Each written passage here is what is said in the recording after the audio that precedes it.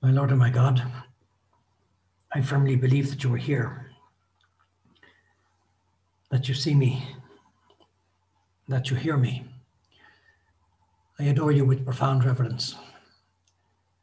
I ask your pardon for my sins and grace to make this time of prayer fruitful. My Immaculate Mother, Saint Joseph, my Father and Lord, my guardian angel, intercede for me. My soul magnifies the Lord,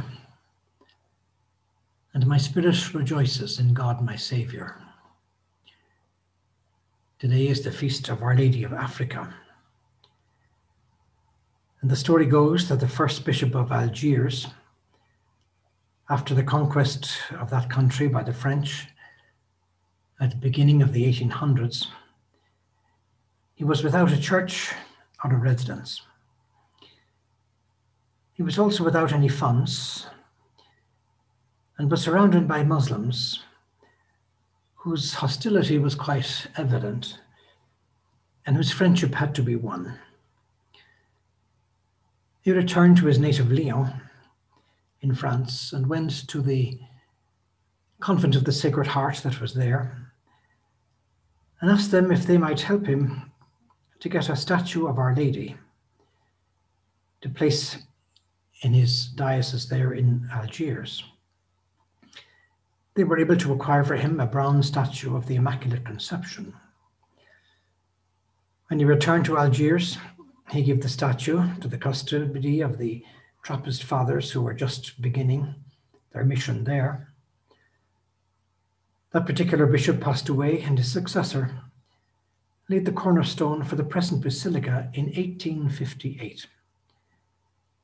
It was on a hill overlooking the Bay of Algiers, overlooking the Mediterranean. And it was consecrated in 1872 by Cardinal Lavigérie, famous for his activities to spread the Catholic faith in Africa. The Trappist fathers were reluctant to give up their statue, but eventually they did, because they knew it was going to be placed in this magnificent church, one of the gates to the African continent. And shortly after, that image of Our Lady came to be known as Our Lady of Africa, consolation of the afflicted. And very soon, devotion to her began to spread. And so the poor, the blind, the crippled, particularly sailors and soldiers, came from all over the place to implore her help. And the walls of the basilica were soon covered in huge numbers of offerings which attested to miraculous cures. A lady from France donated a very special robe to be placed around Our Lady. And Pope Pius IX gave a golden crown with precious stones to adorn the image of Our Lady. And that same cardinal, he founded a congregation of the Sisters of Our Lady of Africa and placed them under her protection. And so the story of Our Lady of Africa began to grow. And so that image of Our Lady, although in a Catholic church, is venerated by many Muslims. Every day, many of them come to ask whom they call Lala Maryam, as they call the Blessed Virgin, for special favors. They're very aware of the presence of Our Lady, who is referred to in the Quran. And so they come to ask of her things.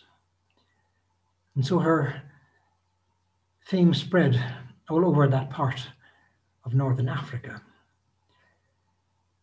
They're aware of the unique position of Our Lady among Catholics and come to be very devoted to her. And so over the centuries, they have grown in devotion. St. Louis of France talked about how he was a prism of the Muslims in the Holy Land, and he received a gift very generously from them of an image of Our Lady from the hands of the Sultan. And so Lala Miriam is kept in great esteem. And so there's great veneration because so many Muslims frequent that particular Catholic church. One chaplain of the Basilica approached two Muslims who had been praying there and asked them why they had come. They said they'd come to ask Lala Miriam to obtain the cessation of the famine in their village. Another woman said, "I'm sick and I suffer so much. You must cure me, Miriam." Another lady said, "I ask her that she might send me a good husband." Some people go to the chaplains and say, "I was asking Miriam for her hasaka, her blessing." And so many people come to place a candle before the shrine of Lala Miriam. It's a very beautiful place. It stands on a cliff overlooking that bay. Women, young girls, grandmothers can often be seen praying in front of the beautiful bronze statue. They often spend time looking at the decoration of the church, the Stations of the Cross, the frescoes of the life of St. Augustine, the 4th century Bishop of Hippo, born in Tagaste. Augustine is Christianity's first and foremost, most famous Algerian. And underneath the frescoes, there are phrases of St. Augustine in Arabic and also in French and Kabila, which say brotherly love comes from God and is God. Strong words in the very difficult context of the country where many kill in the name of Allah. Algeria was Christian and Marian from the 2nd century. In 200 BC, the kingdom passed under the dominion of the Roman Empire, and for 9 centuries was Christian until the Arab invasion and its Islamization. But that Arab Islamic conquest was slow and arduous because that part of northern Africa had a flourishing Christian community. The conversion to Christianity of the Roman Emperor Constantine in the 3rd century increased the church's influence in northern Africa.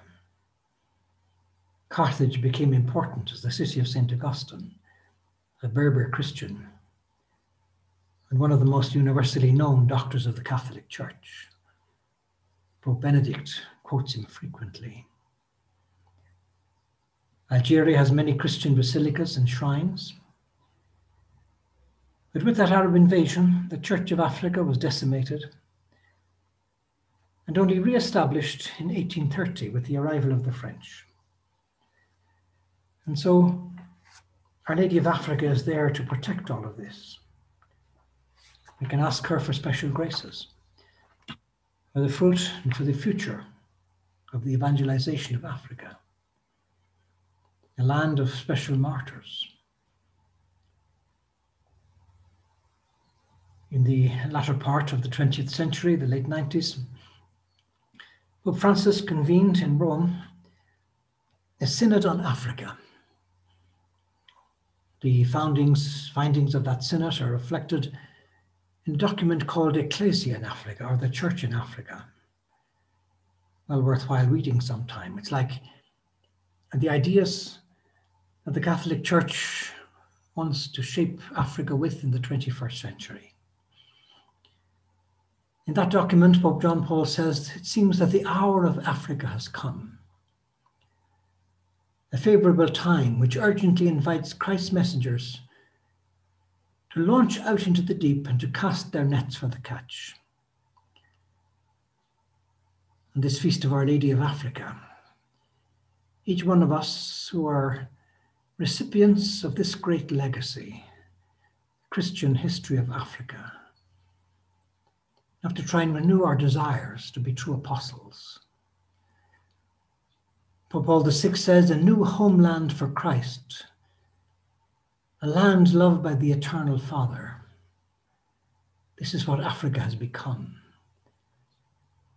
That is why he says, I myself greeted that moment of grace in the words of the psalmist, this is the day which the Lord has made.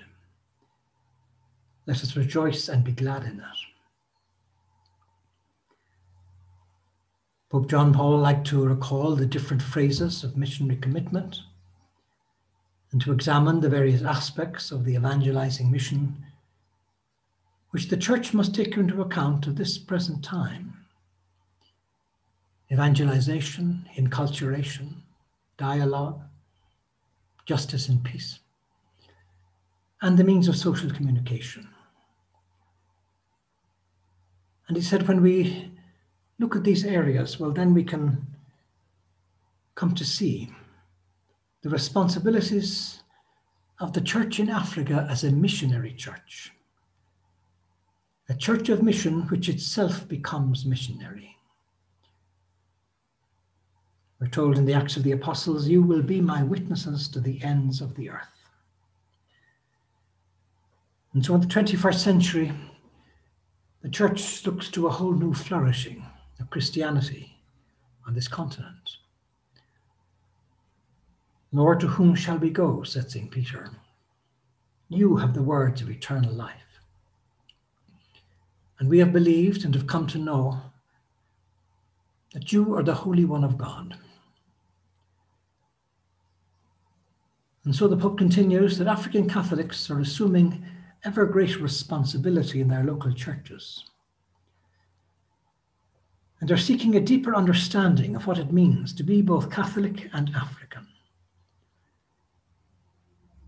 The Church has the duty to affirm vigorously that these difficulties can be overcome. She must strengthen in all Africans hope of genuine liberation. The Holy Spirit is the principal agent of evangelization. He's the one who impels each individual to proclaim the gospel with our words and with our deeds.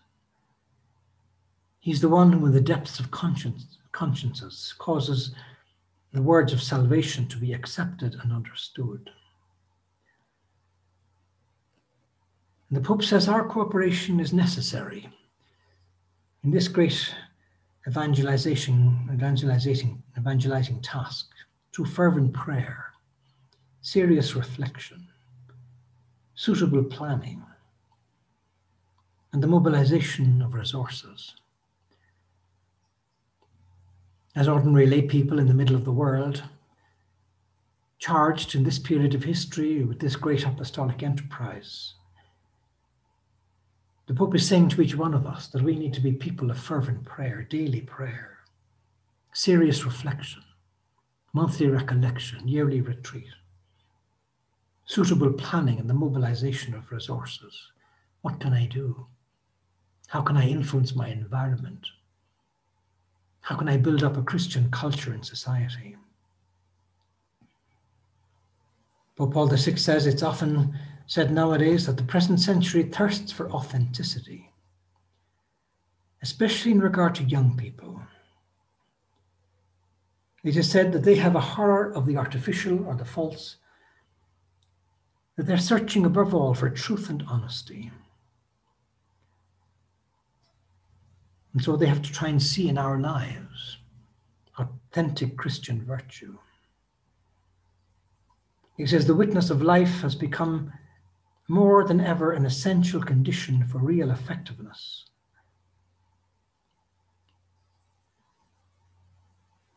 Pope Paul, in his encyclical Humanae Vitae, said that while teaching is important, and teachers are important, what's even more important in modern culture are witnesses. People who witness to their teaching, who live what they say,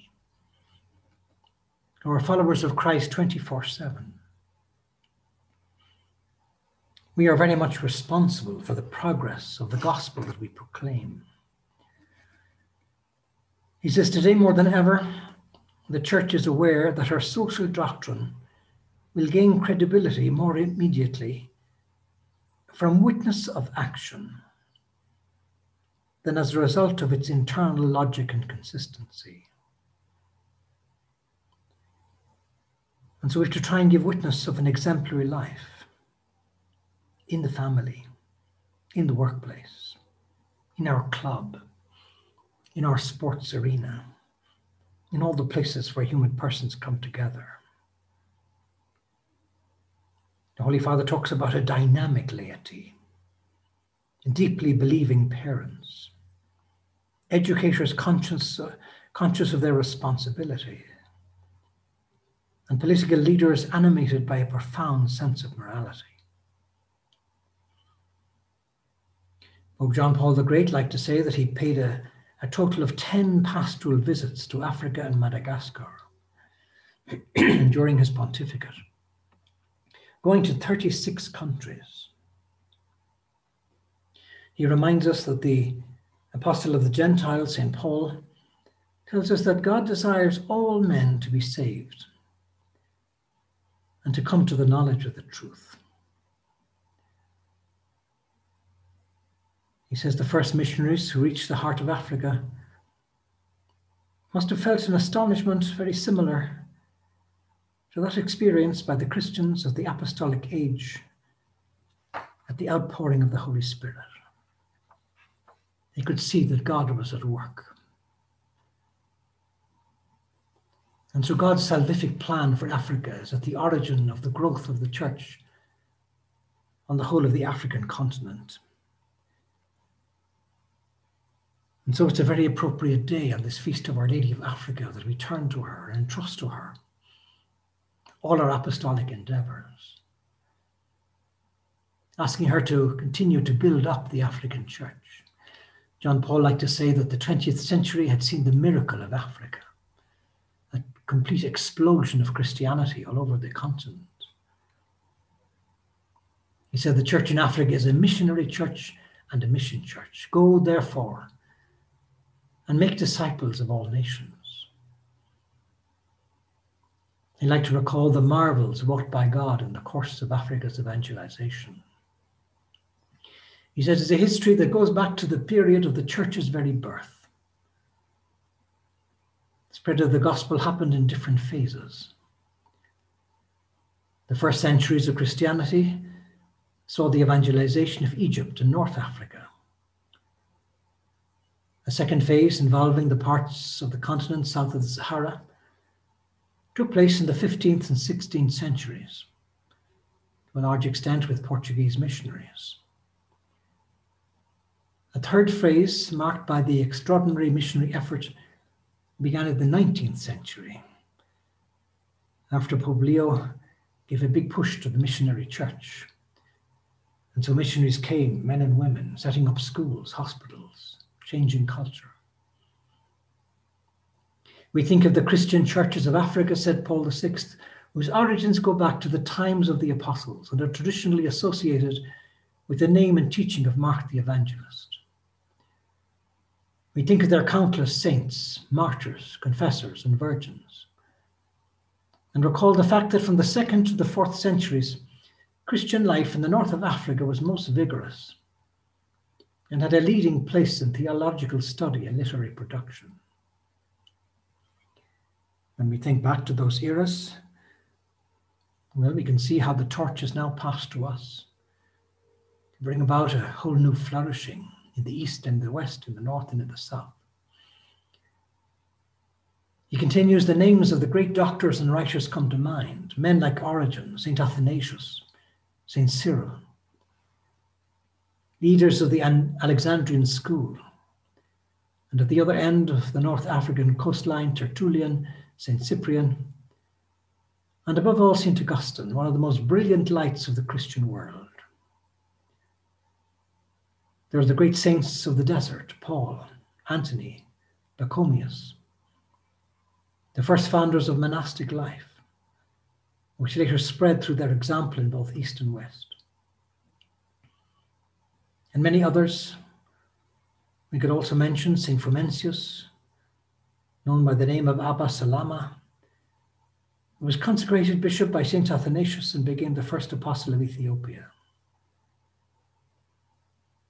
During those first centuries of the church in Africa, certain women also bore special witness to Christ.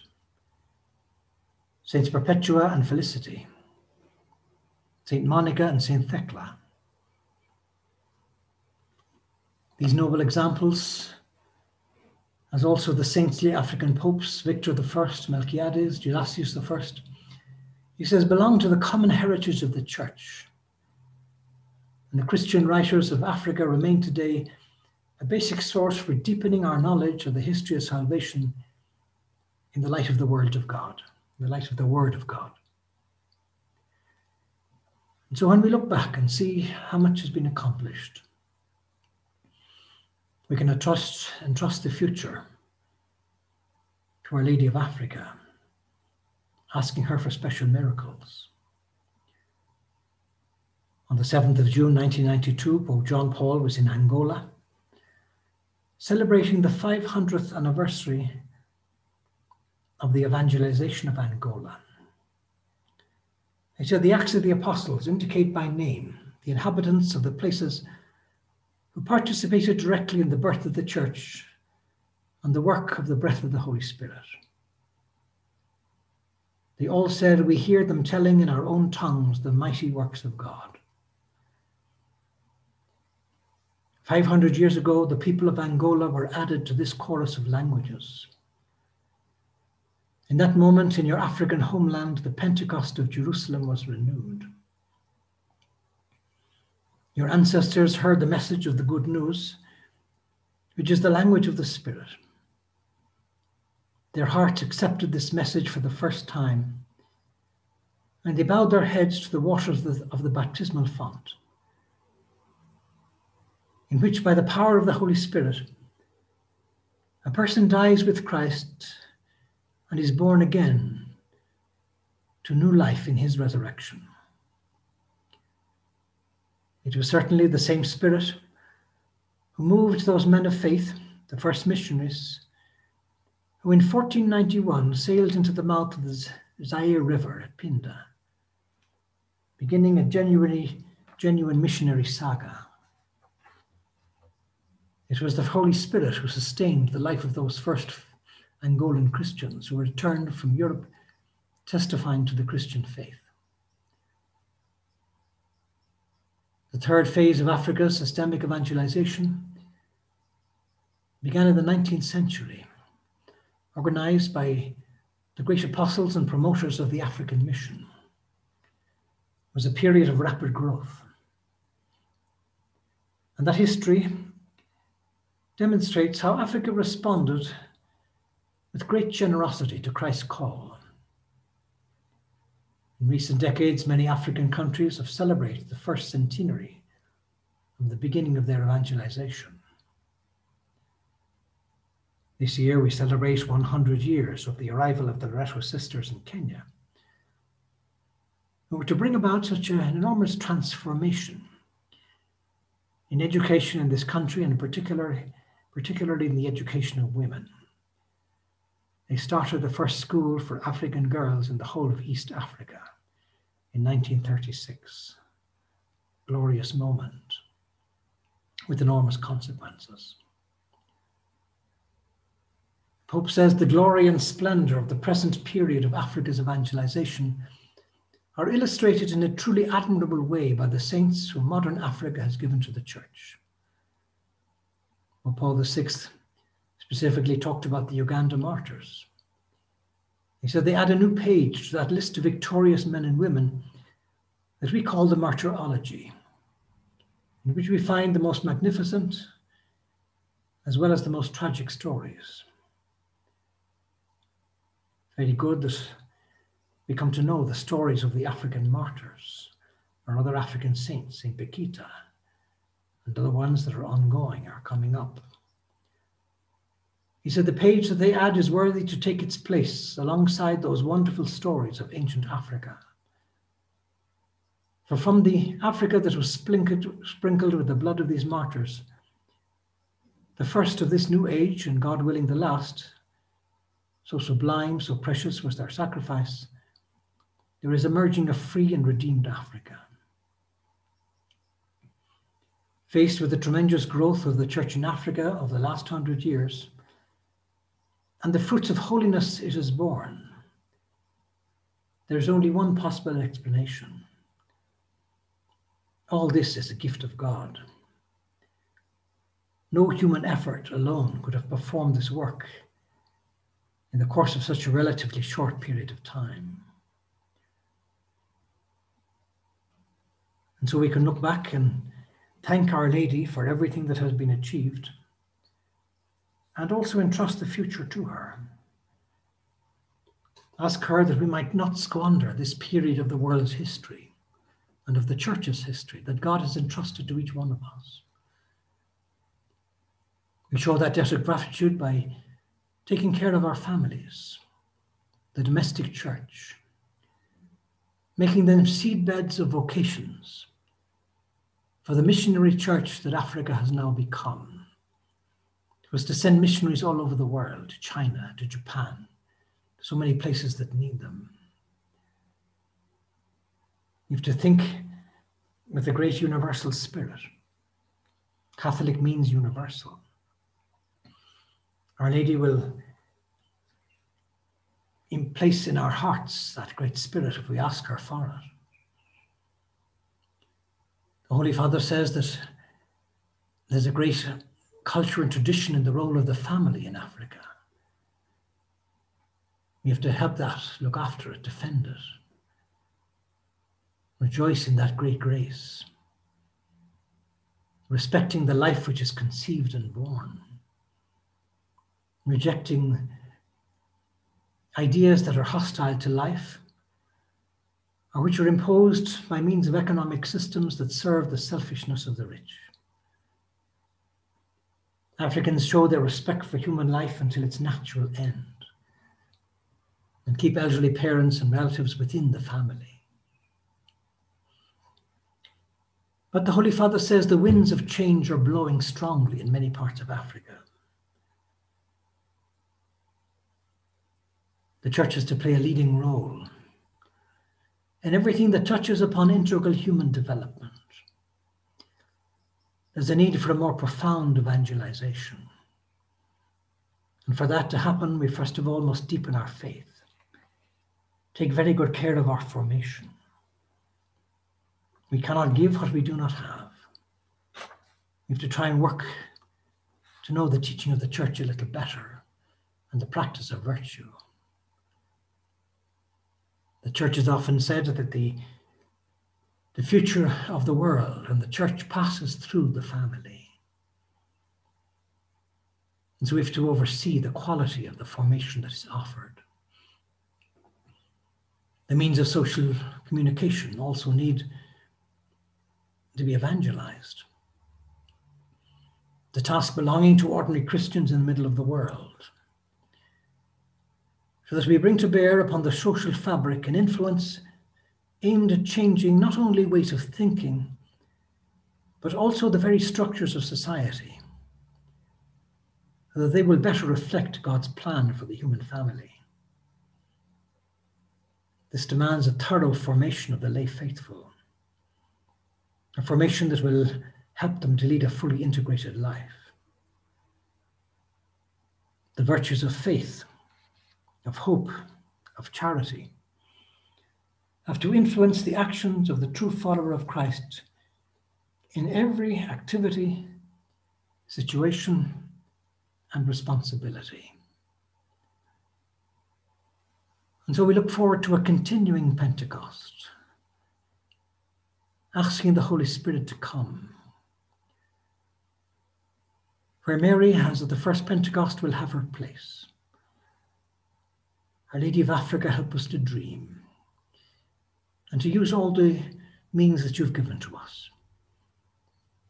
Unless a grain of wheat falls into the ground and dies, it remains alone. But if it dies, it brings forth much fruit. The pathway of holiness in the middle of the world, a pathway that has been shown to us by our mother, is the way to go. Every culture, says John Paul, needs to be transformed by gospel values. in the light of the Paschal mystery. And so with the apostles, during this Paschal time, we're beginning again, helping to build up the dignity of the human person in all possible ways. Pope John the 23rd liked to say the new name for peace is development. As Christians in the middle of the world, we have to try and foster that development and ask Our Lady that she might help us to see the openings, the opportunities, the potential, to think out of the box, to use all the means to bring about this new evangelization which is urgent. Pope John Paul says the urgency of missionary activity derives from the radical newness of life brought by Christ and his followers. And Our Lady of Africa, who is the star, the bright star of the new evangelization, will help us in all these endeavors. I thank you, my God, for the good resolutions, affections, and inspirations that you have communicated to me during this meditation. I ask your help to put them into practice. My Immaculate Mother, Saint Joseph, my Father and Lord, my guardian angel, intercede for me.